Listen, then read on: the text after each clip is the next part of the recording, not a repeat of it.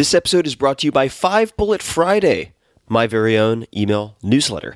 It's become one of the most popular email newsletters in the world with millions of subscribers, and it's super, super simple. It does not clog up your inbox. Every Friday, I send out 5 bullet points, super short, of the coolest things I've found that week, which sometimes includes apps, books, documentaries, supplements, gadgets, new self-experiments, hacks, tricks, and all sorts of weird stuff that I dig up from around the world.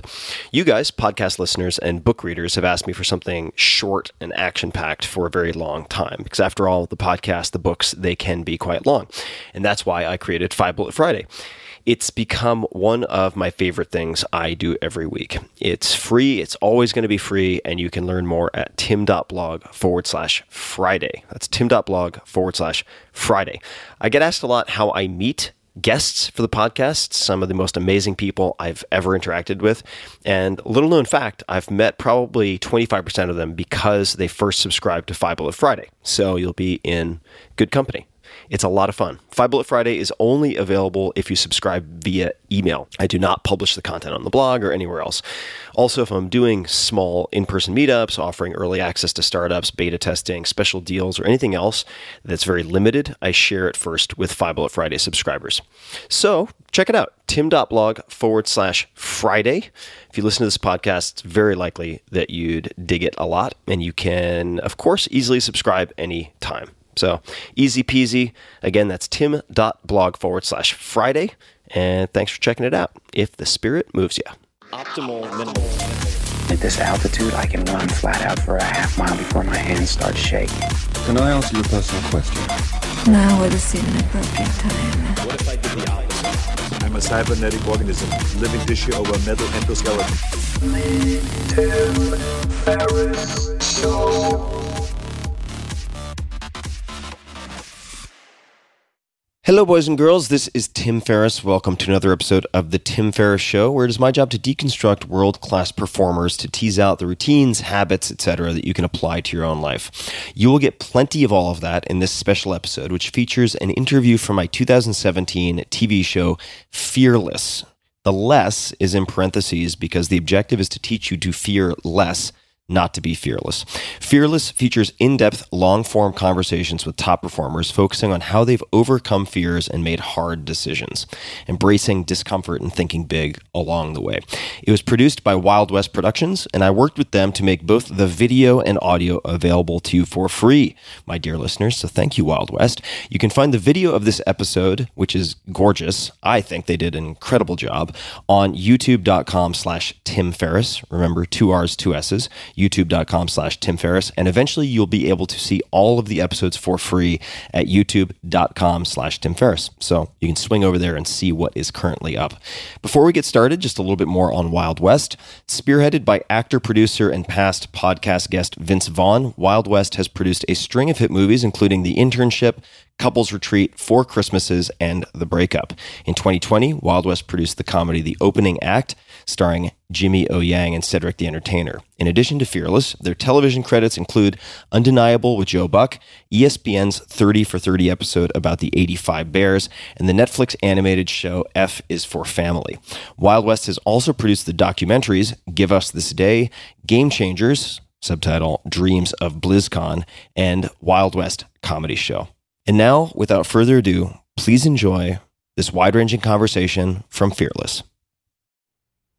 I'm Tim Ferriss, author, entrepreneur, angel investor, and now TV host. I've spent my entire adult life asking questions, then scouring the globe to find the answers. On this show, I'll share the secrets of pioneers who have faced their own fears. We'll dig into the hard times, big mistakes, tough decisions, and how they got through it all. The goal isn't to be fearless. The goal is to learn to fear less. Welcome to Fearless. I'm your host, Tim Ferriss. And on this stage, we'll be deconstructing world-class performers of all types to uncover the specific tactics they've used to overcome doubt, tackle hard decisions, and ultimately succeed on their own terms. My guest tonight is a member of the National Wrestling Hall of Fame, New York Times bestselling author, and has summited Mount Kilimanjaro, among others. He inspires audiences around the world with his message, and he conquers challenges with his own unique style. Please welcome to the stage athlete, author, and mountaineer, Kyle Maynard.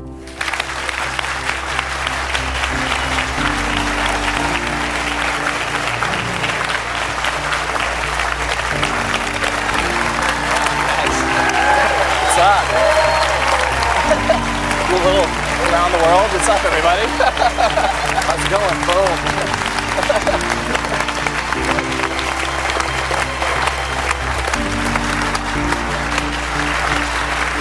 Yeah, you did, buddy. Awesome, man. Yeah, thank you. Happy to be here.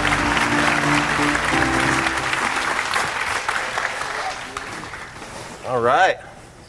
You guys ready to get the show started? All right.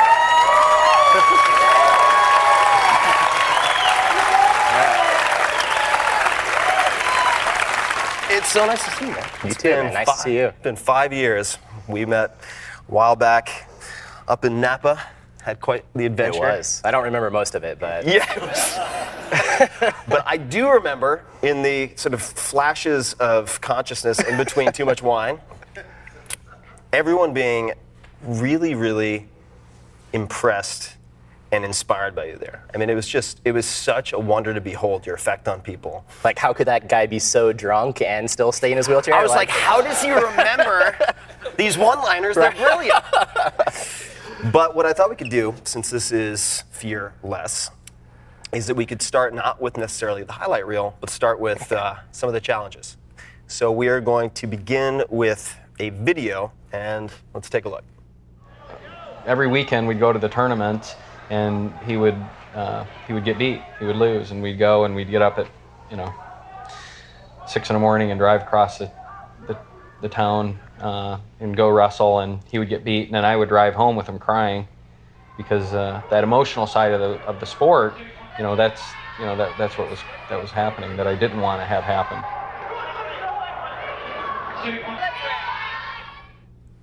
All right. Tell us about your first wrestling season. Then we're going to back into all the rest. But as a former wrestler, I like talking about wrestling. So let's start there. Oh yeah, we could geek out on that. It's a short story. I was terrible. I mean, it was like, basically people were almost saying it was borderline child abuse that my mom and dad were having me do this. It was just crazy. And I think the craziest part of it too is if my dad were sitting here with us and he'd been a wrestler, and he'd kind of been the one to encourage me to go and do it. If he were being honest with us, he would say that he didn't think that I would ever have won a match. What was your record like the first season? I lost every match that first season and halfway through my second season, so I still hadn't won a match. What was your last season like? So senior year of high school, had won 36 varsity matches, beat the state champ from Alabama, Louisiana, went to the Nationals, and placed one match from being a high school All-American. So, all right. So. It was tremendous. And we are going to dig into a lot of the wrinkles of that. So I don't want to jump too far ahead, but can you explain for people what congenital amputation is? Yeah, honestly, I have no idea. Like, really, doctors don't know. Yeah. I'm not even joking when I say that, but like when I was born, there was no known cause. And, my mom and dad, they were young, they were in their early 20s, and really, they kind of thankfully stopped looking for an answer. Mm-hmm. Maybe there's some genetic link, but they don't know. Mm-hmm. Where did you grow up? What was your childhood? How would you describe your childhood? And in the early days. So I was born at Walter Reed Army Medical. So it's where so many of our veterans that have gone through an amputation have come back to do the rehabilitation, which is crazy. There was no other reason. They had no idea that I was going to be born an amputee. No idea at all. The ultrasounds appeared normal. So it was a big surprise at first. And I say my mom and dad kind of pulled the ultimate, my mom especially, just like this Jedi mind trick where it was like, you're not disabled. And I'm like, cool, I'm not disabled. It was like this kind of attitude of normalcy. Yeah. And I think that they saw that if they saw me as normal, then I would see myself that way. Mm-hmm. Yeah, I mean, I think we'll talk a lot more about this, but I mean, you definitely, child or adult, you sort of conform to the expectations of the people around you, right? So if your parents are presenting you with that image of yourself, then it makes sense. Sometimes too, I mean, this is like a small thing, but it's really not. Like I hear parents that are like, oh, my kid's bad at math. I'm like, what? Like, he's not, maybe, whatever. He might be lazy. That might be true, but if they say that, like, my kid's lazy or my kid's bad at math or something like that, they don't realize how they're actually, like, I think in a lot of ways, like, they're creating that, right? How they go and see their kids are going to be how the kids see themselves. Totally. Yeah, self-fulfilling prophecy. Yeah, but my mom, I mean, she was the coolest with this, where it was like, she wanted me to have friends in the neighborhood, and she knew that the socialization aspects of things were going to be the most critical to my development, and like, So she'd be out like, corralling other kids to play like neighborhood street hockey games. And, she was working as like a temp secretary, and my dad was in college at the time. They didn't have money, but they would buy like the Super Nintendo. So like, the newest gaming system. So they'd have friends come over and want to play. Cool. How did you, for instance, just things that I think many people in this audience, probably all of us, take for granted, like how did you learn to eat, for instance? Yeah, it was, so that was an example of where my mom wanted to help. She wanted to go and do it for me. My dad, he knew that, there was going to come a time to, that I wanted to go and do, I would want to be able to go and do that on my own, right? And so I used to use a prosthetic spoon, and a lot of times we would forget it and leave it at home, and I'd be dependent on my mom or my grandma to feed me. And, he kind of brought up the point, and I kind of say this like jokingly now, but it's true, right? Like if you imagine like senior prom date or something like that, I'm not going to want like my mom or grandma hanging out behind me like, oh, here's a bite, Kyle, like, oh, cool. It's kind of like he got the bigger picture of the fact that like, the world was not tailored for someone that was born like me. So then I'd have to be able to adapt to go and figure it out. What was the process like? I mean, I was 2 or 3 years old, right? I barely have any conscious like memory or recollection of this, but I'd probably dropped the spoon like thousands of times. And did you ever wear prosthetics or consider prosthetics? I did. I wore them up until I was in kindergarten. And for like a little bit on and off, I hated them. They weren't natural. They're big, bulky, and like they slowed me down more than they helped. It was more of a cosmetic reason that I decided to wear them. Mm-hmm. But it was actually one day, I was sitting like this in a chair, surrounded by my like kindergarten classroom, and it was my turn to do like show and tell. And I had these big prosthetic arms on, and I'm trying to I brought this like toy machine gun to school, which wouldn't really fly, but I'm like nowadays, right? But I'm like taking the hooks from the prosthetic and trying to make the sound with the gun, and like I fumbled with it and dropped it on the ground, and I couldn't jump out and grab it. And I was so embarrassed. I wanted to come to school without the arms and legs the next day, and my mom she called the teacher and just talked to her. And the teacher's like, yeah, bring Kyle to the second half of school tomorrow. I'll talk to him in the morning to the kids. And because apparently, it's a group of like kindergartners, right? So it took like 3 hours to explain to the class like why Kyle had arms and legs yesterday, but he's not going to today. This is kind of like trip the kids out a little bit, right? Yeah, totally. And I know we're working on letters, but take a second. We're gonna. But the kids, at the end of the day, they told the teacher, they said that they liked me better like that. Mm-hmm. And because I got to jump around, I got to go and play with them and all that, and that was the last time I ever wore them. When you were growing up, what were you most afraid of? What intimidated you the most, or what was harder than you thought it would be? Definitely girls. Girls. Yeah, 100%. Yeah. That seems pretty common. Yeah, for anybody, right? But yeah, for anybody. But how did you contend with that? I was it was actually, it's a lot of probably at 10 years old and started to become like attracted to girls and stuff. It was like, that was a lot of probably the questioning of like, what is the rest of my life going to go and look like? That was a big part of it. I know, it's like with anybody with any type of like physical difference, it's a big thing. It's like, am I going to be able to find or seek companionship or all that, right? Yeah. And, like probably the most fear-filled moment of my entire life to date was, not like Kilimanjaro or like stepping into a cage and fighting MMA. It was like asking my senior prom date out, Yeah. And but at the same time too, it's then, now fast forward to where life is, it's like, I've had an amazing dating life. I've dated some amazing girls. My mom's ticked off that I haven't like settled down to like find the right one yet and give her grandkids, but sounds like a lot of moms. Yeah. I remember meeting at the event with you. Neil Strauss was there, right? Yeah. And I was thinking like, So Neil Strauss, he's written 8 New York Times best-selling books, including The Game. So. Yeah, and it was like, we should totally have like a pickup seminar for guys in wheelchairs. Yeah. Well, I was going to wait until a little bit later to ask this. But let's say if you meet a vet who's newly an amputee and they have some of these concerns, right? What's the rest of my life going to look like? Am I going to have companionship? What do you say or do in that situation? I think it's really tough because being born the way that I was, yes, like in you know, these earlier years, there were a lot of those difficult emotions to process, right? There were a lot of like painful times. I mean, when I was 10 years old, kind of swirling with a lot of the stuff of like, what is the future going to be? I mean, I got to a point where I did not see, like, I didn't want to go on living at 10, you know, it was like 10 years old. Obviously now, being able to look back, it just, you know, I couldn't even imagine what life would be. And I want them, you know, for someone that, if they were a veteran or if they went through some type of accident or injury, to be able to see that hope and that future, right? But at the same time, have to go and realize that right then, for them in that moment, it's way hard, and it's 1,000 times harder, in my opinion, to go through. And, you know, if you live 20 or 30 or 40 years with arms and legs and then you lose them, your brain and all of its neurology, right, it's hardwired to, like, when, you know, they go to pick up the coffee cup, they go to pick it up with their hand, right? I've never had that programming. So all of my motor development, all of everything was developed around what I have currently, being, since it was congenital.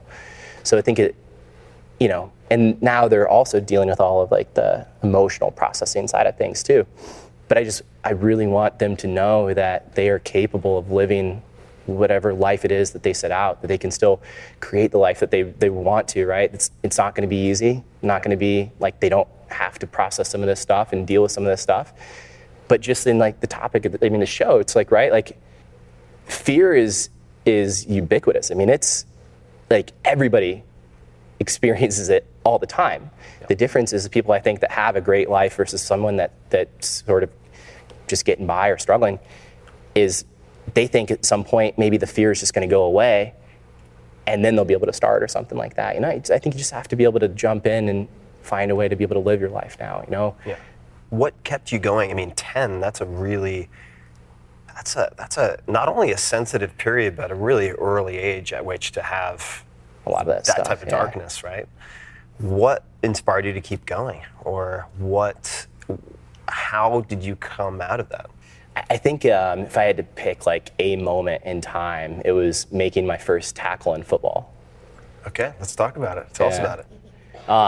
I was convinced I was going to be the quarterback on the team. You know, I was like, no question, they're going to make me the quarterback, and they told me to line up as a nose guard, so defensive line. And first day of practice, we weren't even like in full pads, but just wearing helmets and stuff. And the center went to go and snap the ball between his legs, and I'm lined up right across from him. And they told me my job was like follow the ball, and he basically just like stood straight up. And so I just dove under his legs and smashed my helmet in the quarterback's legs, knocked him over. First play, got the sack. Came home that night and called my dad. He's out of town on a business trip, and I was like, I think we're done with youth football. I'm going straight to the NFL. And so there's a good photo. Right? So that was one of the moments. Big time, because it was like at that moment, it was like this moment of achieving something I never thought that I could before, and like, you know, being a part of the team and the camaraderie and all that, right? So it was like, you know, all of these like psychological studies and books on like, you know, engagement and flow and all of that, right? You know, when you are in that flow state, then it's like you aren't thinking about anything else, right? That's why I love like jiu-jitsu or mountain climbing, that kind of stuff now, because it's like when I'm doing that, you know, if I think about like, oh man, I got to go do my taxes, and I get choked. Right? Yeah, right. There's an immediate penalty. Yeah, big time.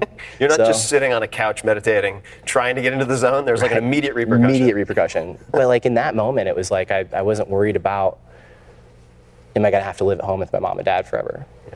Am I ever going to have a girlfriend? You know, all of those fears and doubts and those questions, it started to kind of loosen the grip on that. And your dad suggested the wrestling? Is that how that started? Yeah, he basically tricked me into coming out. So the rule was that if for me or my sisters, if we signed up for any type of sport or activity, we had to finish it, like, or at least finish the season. You know, we didn't have to sign up and do it again, but you had to like sign up, you know, and finish that season. So I did 6th grade, didn't want to ever do it again. I was like done. And 7th grade signups came up, and my dad was like, yeah, maybe you should try it again, you know, blah, blah, blah. And I'm like, no, absolutely not. And he said, you know, I want to tell you something I never really talked to you about. He said, I didn't win a single match my first year either. And I knew that he'd become a really good wrestler, like in high school and college and stuff later on. I was like, wow, really? And he's like, yeah, nobody ever wins a match their first year in wrestling. It's actually really common. He said, but everybody wins a match their second season, because you'll find somebody who's their first season and you'll beat up on them, right? So I was like, awesome, sign me up. And to make a long story short, I was interviewing my dad's dad, my grandpa, for my book when I went through to when I was writing, and I was asking him, I was like, when my dad was losing all his matches his first year, like, did he want to quit too? Because I did, I'd beg to quit all the time, and they would drag me out to these tournaments, and he was like, had no idea what I was talking about, because that whole story had been a complete lie. So, based my entire life off of that lie, right? And so then the first kid that I beat, I see this, like, you know, before the match started, I had him beat him. Like, this kid's like, oh, that kid's a first-year wrestler? He's pretty scrawny. I was like, you know, he's not even warming up the right way. Like, look at him jumping around. Like, oh, we shook hands. I was like, you got a weak handshake. Like, took the kid down and landed on top. I was like, whoa, this is awesome. And I was like more shocked than he was. Like, I'm just gonna keep doing it. So let's pull up a video of one of your wins. Let's take a look.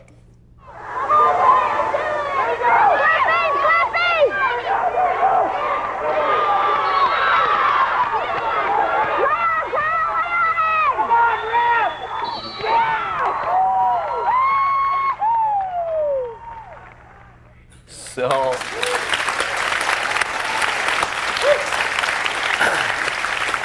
we also have some photos, and when they have a chance, I want them to pull up a photo of like a low leg attack. I was really impressed when I saw this photo. I could demonstrate one right here if you want. You know. Yeah, let's do it. So let's do it. All right, let's.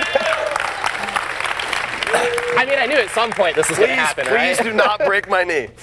All right. Yeah, we'll go through it slow. All right, so how do you want to? So, like, you know, normal wrestling match starts, we come out, we go and shake hands, right? And a lot of times, like, guys would, like, push on my head and kind of, like, stay away, right? So my strategy was to be able to, like, close the distance down and just boom. That was good. That was awesome. So, very John Smith. Very John Smith. Yeah, little John Smith. Yeah, totally. I don't know how many more of those I want to do. So we're getting old. We need to be careful, right? I was like, my heart rate got too high there.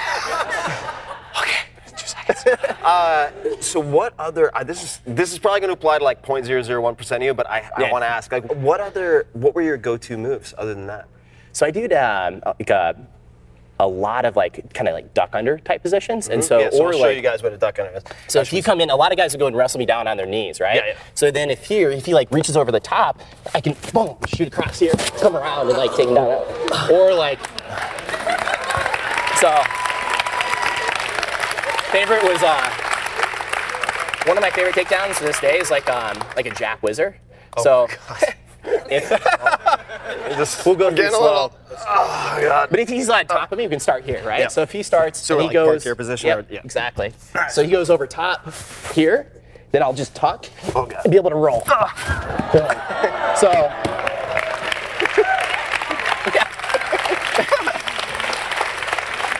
All right, I think it's time for water. All right. We definitely. The biggest go-to. I don't think it's a good idea to demonstrate. What was this? But my biggest go-to technique was called the jawbreaker. But, you know, basically would take someone's jawline like that and use like kind of a front headlock position and just crank on the jaw until they just turned over on their back. Boom, pin me. So that was the jawbreaker. Oh my God. I'm really glad we did a little demo. You don't wrestle with all your guests? Is that No, this is new. Okay. I mean, maybe I should. Glad I could be your first. I'm not going to pick you, yeah. No, of all the people I'm going to pick. So you were inducted into the National Wrestling Hall of Fame. That's a big deal.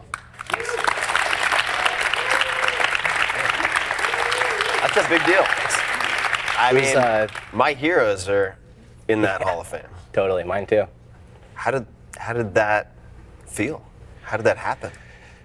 It was, I mean, in contrast to how bad I was when it started, it was really just a cool moment to be able to kind of like reflect and look back and see, you know, how far we got to come. I mean, it was really pretty wild. There was a big argument in when I was competing in wrestling and jiu-jitsu as to whether or not I was unfairly advantaged. You know, which is an interesting juxtaposition of like kind of like how bad I was, like I talked about when I first started, to then, you know, later people were saying, yeah, he's unfairly advantaged because I was competing against, you know, in high school, I weighed 103 pounds and, you know, many moons ago, and, you know, I'm going up against these 103-pound kids and weren't huge kids, right? And I had a bigger upper torso than the kids I was going up against. And, you know, some of the probably some of the similar people that were saying that like, oh man, this is like child abuse that his parents are making him doing this, are now saying like, he's got an unfair advantage over Wait the a kid. second, you just pinned my son. Yeah, exactly. I changed my mind. And it happened quick. It was really interesting. It was, but to me, I think in a lot of ways, I think that with the wrestling and all that in particular, it was a cultivated advantage. And I'm all about, you're all about those like, advantages that you cultivate, give you an edge. What was the most valuable thing that you took from that whole experience? It wasn't until pretty recently, within the last 2 or so years of doing some like deeper self-reflection, that I realized I could kind of summarize my biggest fear was being seen as helpless. And you can imagine like as a kid, of course, like it was just like if other kids were laughing or joking or making fun of me, I would want to like prove to them that I wasn't helpless. So wrestling, mountain climbing, those are sports that, have a little bit of a bent of like, I'm going to show you that I'm not helpless, right? And so, but I think that now in acknowledging that, I'm so grateful for that too, but I don't have to be driven by that. It doesn't have to be the thing that's running the show. And I think that if we have these experiences and these fears that are outside of our awareness, then it can start to go and run the show. And I've met billionaires that, there's some moment in time, right, that was like running the show for them, and maybe it was from the time when they were 6 or 7 years old. I heard someone ask an ultra runner once, they said, well, what are you running from? And it's that switch, not everyone makes it, going from running away from something to running towards something. Yep. How did you develop that awareness so that you could use it as a tool, maybe, when you choose, but not to have it use you? Like, how did you develop that awareness? I think that one of the competitive advantages that I have is that like the disability from a physical side, it got me to ask some bigger philosophical questions at a younger age, and I know that it just, that kind of started to generate some just questioning, deeper questioning of like, what is this about? What is this experience about? What is this life about? What am I, why did this happen? What is the larger context here? Like all of these sort of things. And then like, what did people thousands of years ago think about this?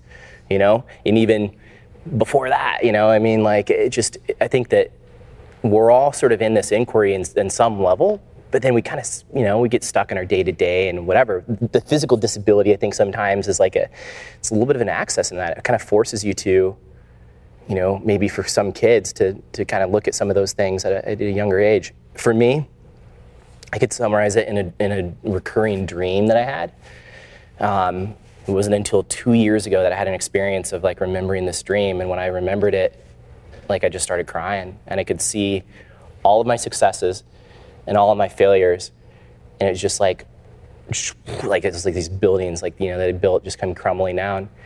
And the dream was I was in the back seat of my dad's car, and he had this e-brake that he would go and pull. So like you'd push it with your thumb and he'd pull it up. Yep. Or it was like a parking brake, right? So the parking brake on this hill, and all of a sudden in the dream I'd be in the car by myself and the parking brake would come off. And I would try to do whatever I could to like grab it, and I couldn't pull it up. I couldn't stop the car. And then the car would just pick up speed, and eventually it was just like, it would just like wake up and have this like fear of like kind of falling, feeling right. And it was like just this intense fear and this intense feeling of like helplessness.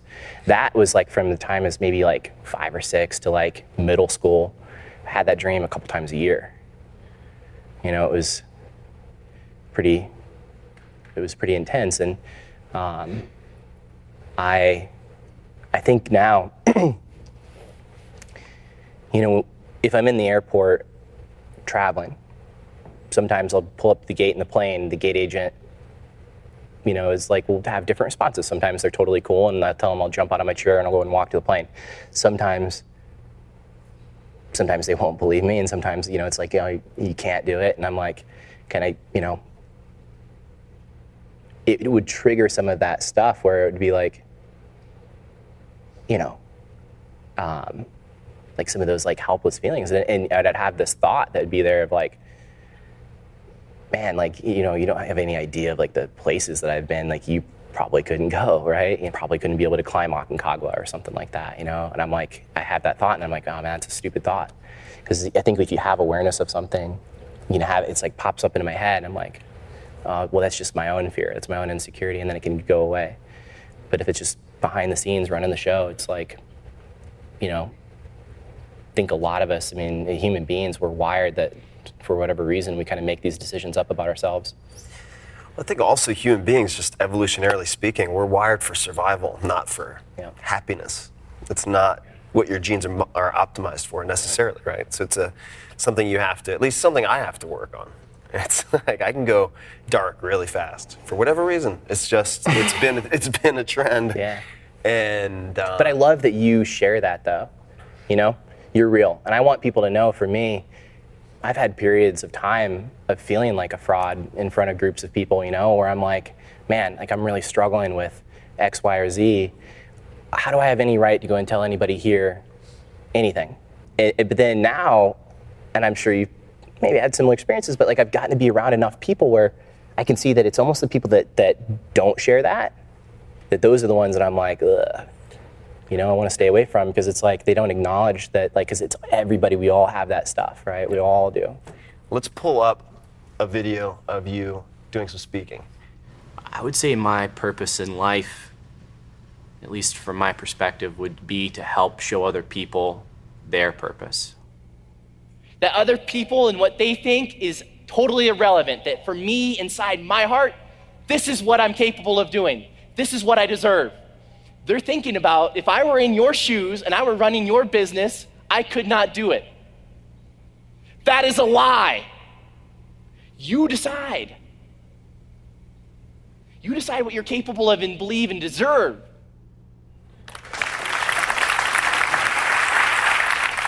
Why do you do your speaking? 200 days on the road. That's a lot of days on the road, man. Why the speaking? What drives that? To me, it is like there's again so many different whys that are interconnected with that. It's like a form of artistry for me. I think that, like, you know, a speech is something that I can bring that creativity to, and it's also, you know, but I'm not that one thing. I'm not a speaker. I'm not an author. I'm not any one thing. You know, I'm not even an entrepreneur. I don't care. Like, I don't care to have any label. Not an amputee or a wrestler or whatever. I want to not know what I am, right? So I can go and like find and be curious and figure it out. Like, if I had to pick one defining quote for my life, Emerson said, "Do not go where the path may lead. Go instead where there is no path and leave a trail." Applaud you, man. We're going to go to some audience questions. If you had to pick the most inspiring religious or spiritual leader, who would it be and why? I would say Emerson, for sure. Like, I've read all of his works, and I mean, it's had a profound impact on me. Joseph Campbell's another one, you know, but yeah, I mean, I'm just constantly, like, I geek out on that stuff hard. The thing I'm obsessed with currently is the Upanishads, and so, you know, it's just like thousands of years old, a lot of these ideas, right? When we kind of like to go and put different wrappers on things and think that we've got, you know, different smart ways to figure stuff out. But it's really just like, it's this knowledge of life, and this inquiry is like so old, and it cracks me up now. I'm also a big fan of like Martin Seligman and positive psychology and Albert Bandura, you know, and the sort of the research side of things, but it like cracks me up. And I told you, did an interview with Mark Devine today, and Navy SEAL commander, and we were just joking that like researchers will be like, new headline, smiling makes you happier. You know? It's like, wow. Thanks, that's where my tax dollars are going. Right. Sweet. You know, it's like this was probably, you know, it was like 10,000 years ago, right? Yeah. Somebody had, hey, smile and you'll feel better. Put two and two together. So I read this, and I was like, of course, just because we spent a little bit of time together, but it was like, known for having nice handwriting. And I was like, okay, yeah, of course. Like, of course, Kyle would have better handwriting than I do, which you do. So I wanted to actually pull up an example of your handwriting, as much for the content as the handwriting itself. I know there are many people who, whether they admit it or not, view disabled people as inferior. We are, quote, broken in their eyes, we are of no use, no value, and we are just running out the string on life. but I believe that we are all disabled in one way or another, including disabilities of character and personality. My disability just happens to be more visual than some.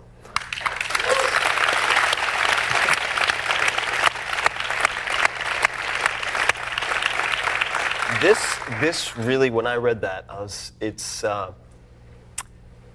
it really impacted me because it's true. I mean, that sounds maybe a simplistic way to put it, but it's really profound, right? You have people walking around with, everybody has their own wounds. They're all battling their own demons. And I remember I was really bent out of shape about some personal flaw or weakness.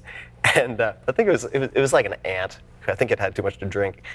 And she said, don't worry, people are like Swiss cheese. And I was like, what? And she said, no, we all have holes. Like, we all have those gaps. So this is from Twitter, @MastonMD. What specific things do you tell yourself when the thought of quitting enters your mind? I think a lot of it is I try to examine just, like, what is that coming from, right? Because sometimes I think that, and this is one of the things that's kind of changed and shift, right? I used to talk about like, oh, never ever give up. Now I'm like, giving up is super important, and you should give up a lot of things a lot quicker. A job that you hate, a relationship that sucks, like give it up immediately, right? Like.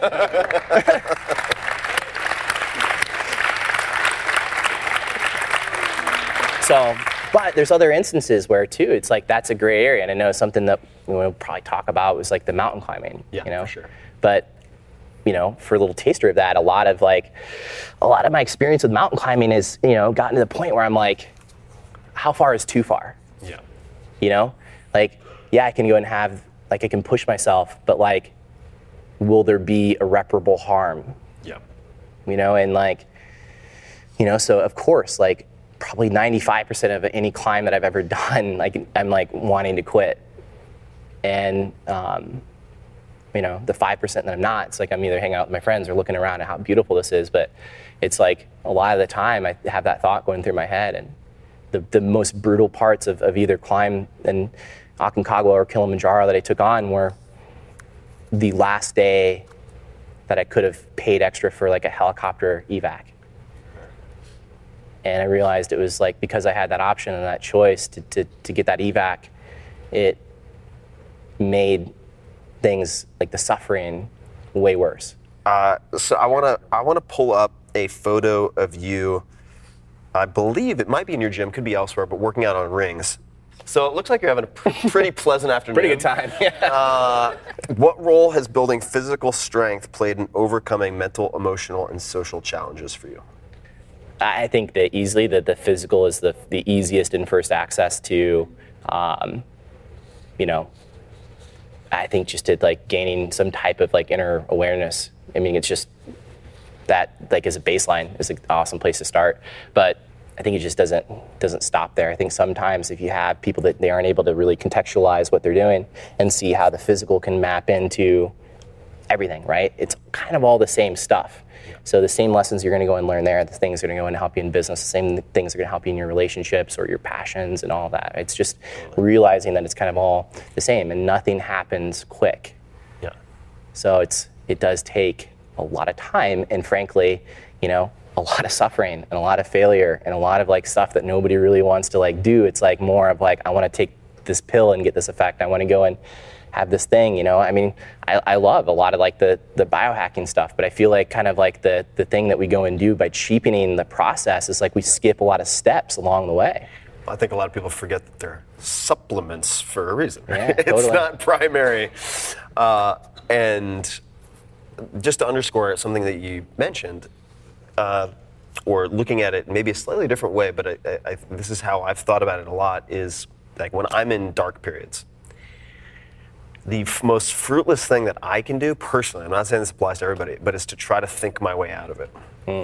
And so people say mind over matter. I think you can also go the other direction. I think you can have matter over mind. And using your kinesthetic body, rather than viewing things through this lens of like, it's like Cartesian duality of mind and body. Like your brain's an organ. Like that stuff is completely intertwined. Big time. Using the physical as a way to develop mastery over the mental has always been my default when I'm feeling It's a good place to go. I mean, it's because it's like that immediate sort of access. Yeah, I mean, go to the pain cave, man. Right? Figure stuff out like real quick. But to that point too, something just popped in my head. I had an amazing meeting a couple weeks ago. Got to have a meeting with the Secretary of the Army at the Pentagon and talk to him about some of these veteran issues and why is it that 22 veterans a day are committing suicide. You know, and it's staggering. I want to know, like, what are they doing about that? But the one of the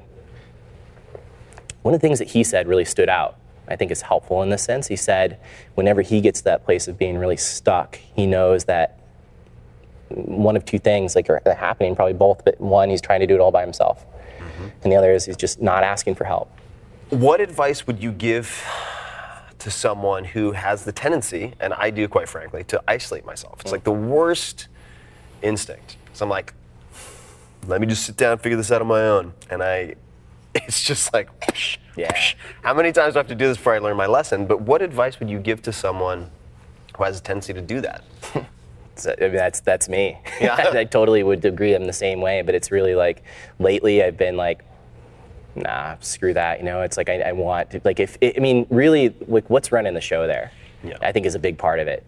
Is it my own like ego? Is it my own sense of like I can't go and like have support or help from other people? Like, you know, I need to go and do it on my own, or no one's going to go and do it as good as me, or whatever those kind of stories are. It's like it's all BS, and like it's just, if it's made up in my head, that's just like I can go and unmake it up, right? I can go and surround myself with amazing people that are like way smarter than I am.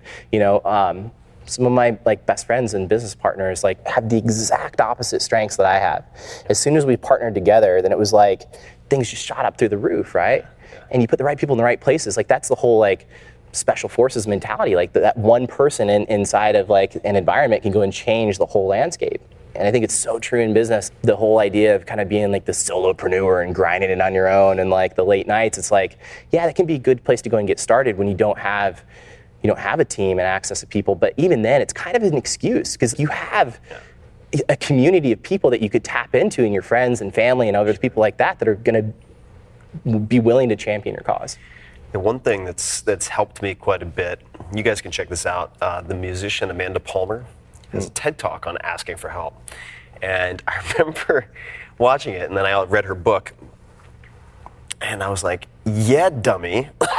Like, if you're suffering, call one of your friends who's already figured it out and ask them for help. It was just like such a kind of, in retrospect, hilarious epiphany for me. And it's always been really hard for me to do that. But it's in those deeper moments of suffering, I think it's the moment that's like the least thing, the last thing you want to do. Yeah. So you mentioned Emerson. What books have you gifted the most to other people, if any?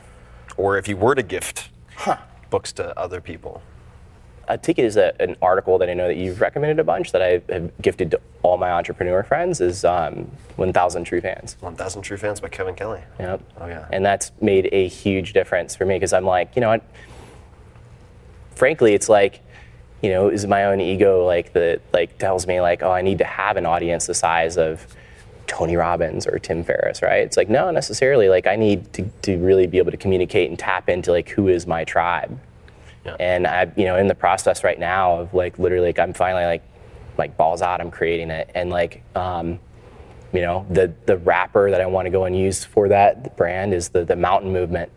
But the whole idea is I want people to go and like get over this idea of you know, of knowing that they have all the right answers and that their beliefs are the right way. It's like, and any belief, right? I challenge any belief in that. I'm not talking about one thing. It's like a mountain.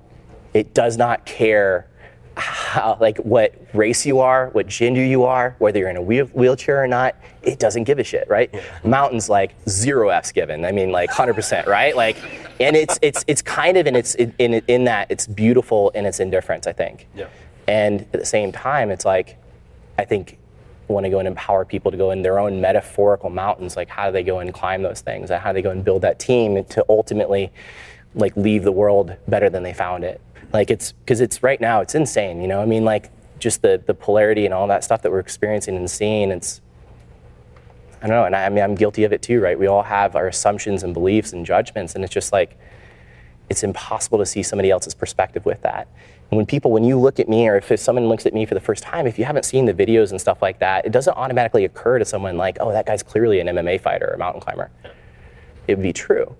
There's a quip that has been profoundly impactful in my life. It was called "The map is not the territory." Yeah.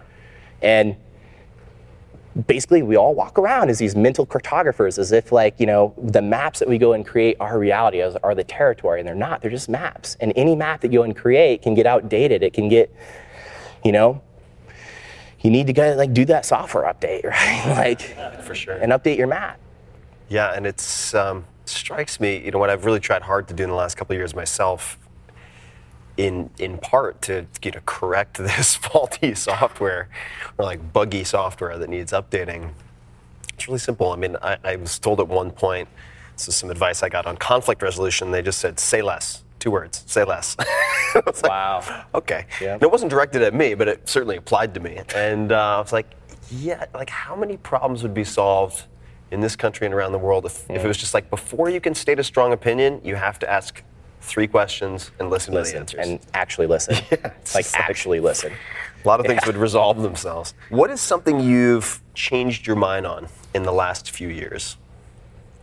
I think I grew up, in a sort of,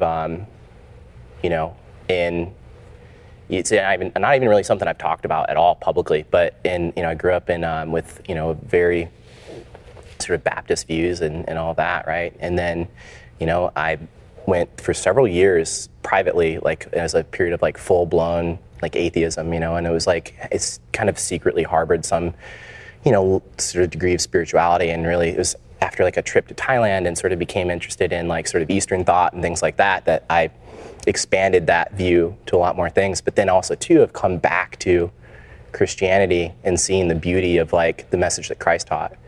And I think that now, I think I would still, I identify myself as a Christian, of someone who's a follower of Christ, but at the same time, I'm not religious, but it's this sort of, I think it's more broad, inclusive view of spirituality. And I think that sometimes too, it's, I think that we think that we're so smart. We've got all the answers for this stuff. And sometimes, especially now, with interesting things, it's stuff gets spooky, at certain levels. And it's there's some other interesting answers and implications there that are fascinating. Stuff that Buddha talked about, stuff that Lao Tzu and all of these teachers. It's or Campbell. Campbell was the biggest one. Joseph Campbell talked about this monomyth and how these different creation stories occurred with very similar structures around the world at different times.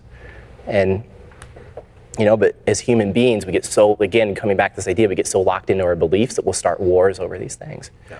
And we will literally kill millions of people off of a lot of this stuff that we hold on to. And that's why I want to, bring this idea that really kind of not knowing, I think, is the better place to come from. The entirety of my life was not knowing, but we're going to figure it out. And, when I think to the best doctors I know and how they distinguish themselves, there's an expression. There are a lot of funny expressions in medicine that doctors have. So one is P equals MD, pass equals MD. So just any industry, just like any trade, you have people who are at the bottom of the class, people are at the top of the class. Yeah. So the people at the top of the class, I think, generally have another expression, which is, we know that 50% of what we think we know is wrong. We just don't know which 50%. So I think if more people walked around, I love that. keeping that in mind, wow, it would lead them to ask more questions as opposed to seek to antagonize, seek to prove themselves right, right off the bat, right? So I want to talk about mountain climbing. How did, let's say, Kilimanjaro, how did that come into the picture? Total ADD. It's the best explanation I have for it. It was I did a CrossFit sectional workout. The first workout was a 1,000-meter row and then sprint up this 900-foot stone mountain and tore the skin up on my arms to get up there. And I was but I got to the top. It was an hour and 46 minutes. It was destroyed, but got there. I was wow, this is beautiful. My friend sitting there and we're talking and I told her, I was I want to do Kilimanjaro. She was like, "You're freaking crazy. Like, you just tore the skin off your arms doing 900-foot Stone Mountain, and this Kilimanjaro is like 20 or 21 Stone Mountains stacked on top of each other." Yeah. And I was like, I don't know how we're gonna do it, but want to figure it out. So it was just a brutal beat down from the universe on every level after that to get to that point. Now, what did you do? All right, so you had this Stone Mountain, was it? Yeah. Took all the skin off of your arms and legs. So what was the gear? So with that, we used leather welding sleeves, and I was like, this will protect my arms, until I realized the leather welding sleeve was a lot tougher than my skin, and that's. So it was the leather that ripped it up. Yeah, but it was like, it wasn't the stone, but it was like, we tried bath towels and duct tape, and like, thankfully I've got, these amazing friends that were sitting and just duct taping stuff on my arms and my feet for hours, and like we tried, like oven mitts, like cooking oven mitts, and like several of them stacked up, and we tried football hip and knee pads, all these different things. We finally got smart and took a mountain bike tire and cut that into pieces, and then like wrapped it around and give some traction, and created this prototype shoe. So I used that to get up the mountain, and we didn't get the final gear set complete until 2.5 weeks before we left for the climb. What was driving it? That's a big commitment, right? And you presumably have other stuff going on. That takes a lot of focus. Big time. What did you hope to get out of it? The biggest driver there was for me personally, and it's hard to kind of understand unless you've spent a significant portion of your time and your life in a wheelchair. Okay. Because you don't necessarily realize how many places you can't get to in the wheelchair. In America, I think that like we have the greatest country in terms of that I've experienced in terms of accessibility. Part of it is because we think we're a fairly new country, right? But it's like in terms of the world. But there are many places that are off limits. Yeah.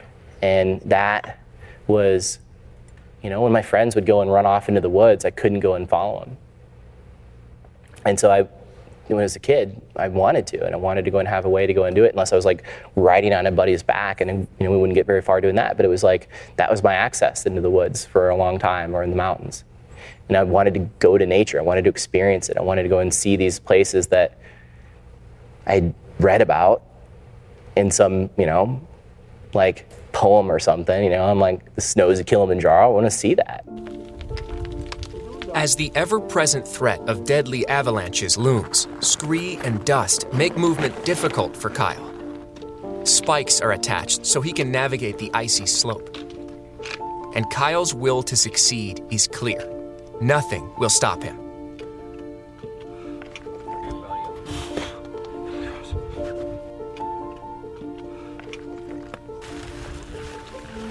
As day breaks, Kyle Maynard pushes ahead, a beacon of will and determination, showing the world that, no matter what, there is a way to the top.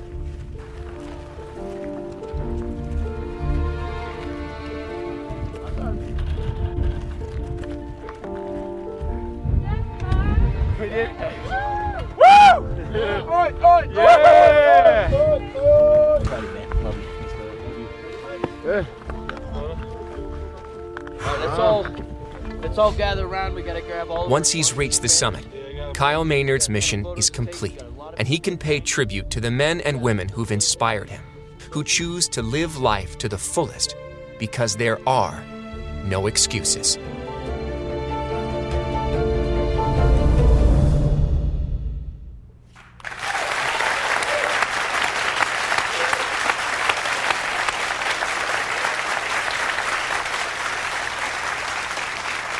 If you had a gigantic billboard and you could put out a short message, few words, whatever it might be, to a huge audience, to the world, what would you put on that billboard?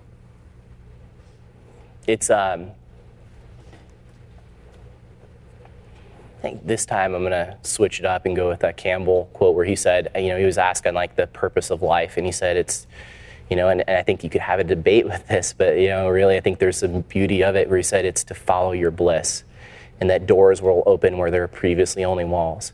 If I'm attached to this idea of like, I have to be the speaker guy, then I don't necessarily get it.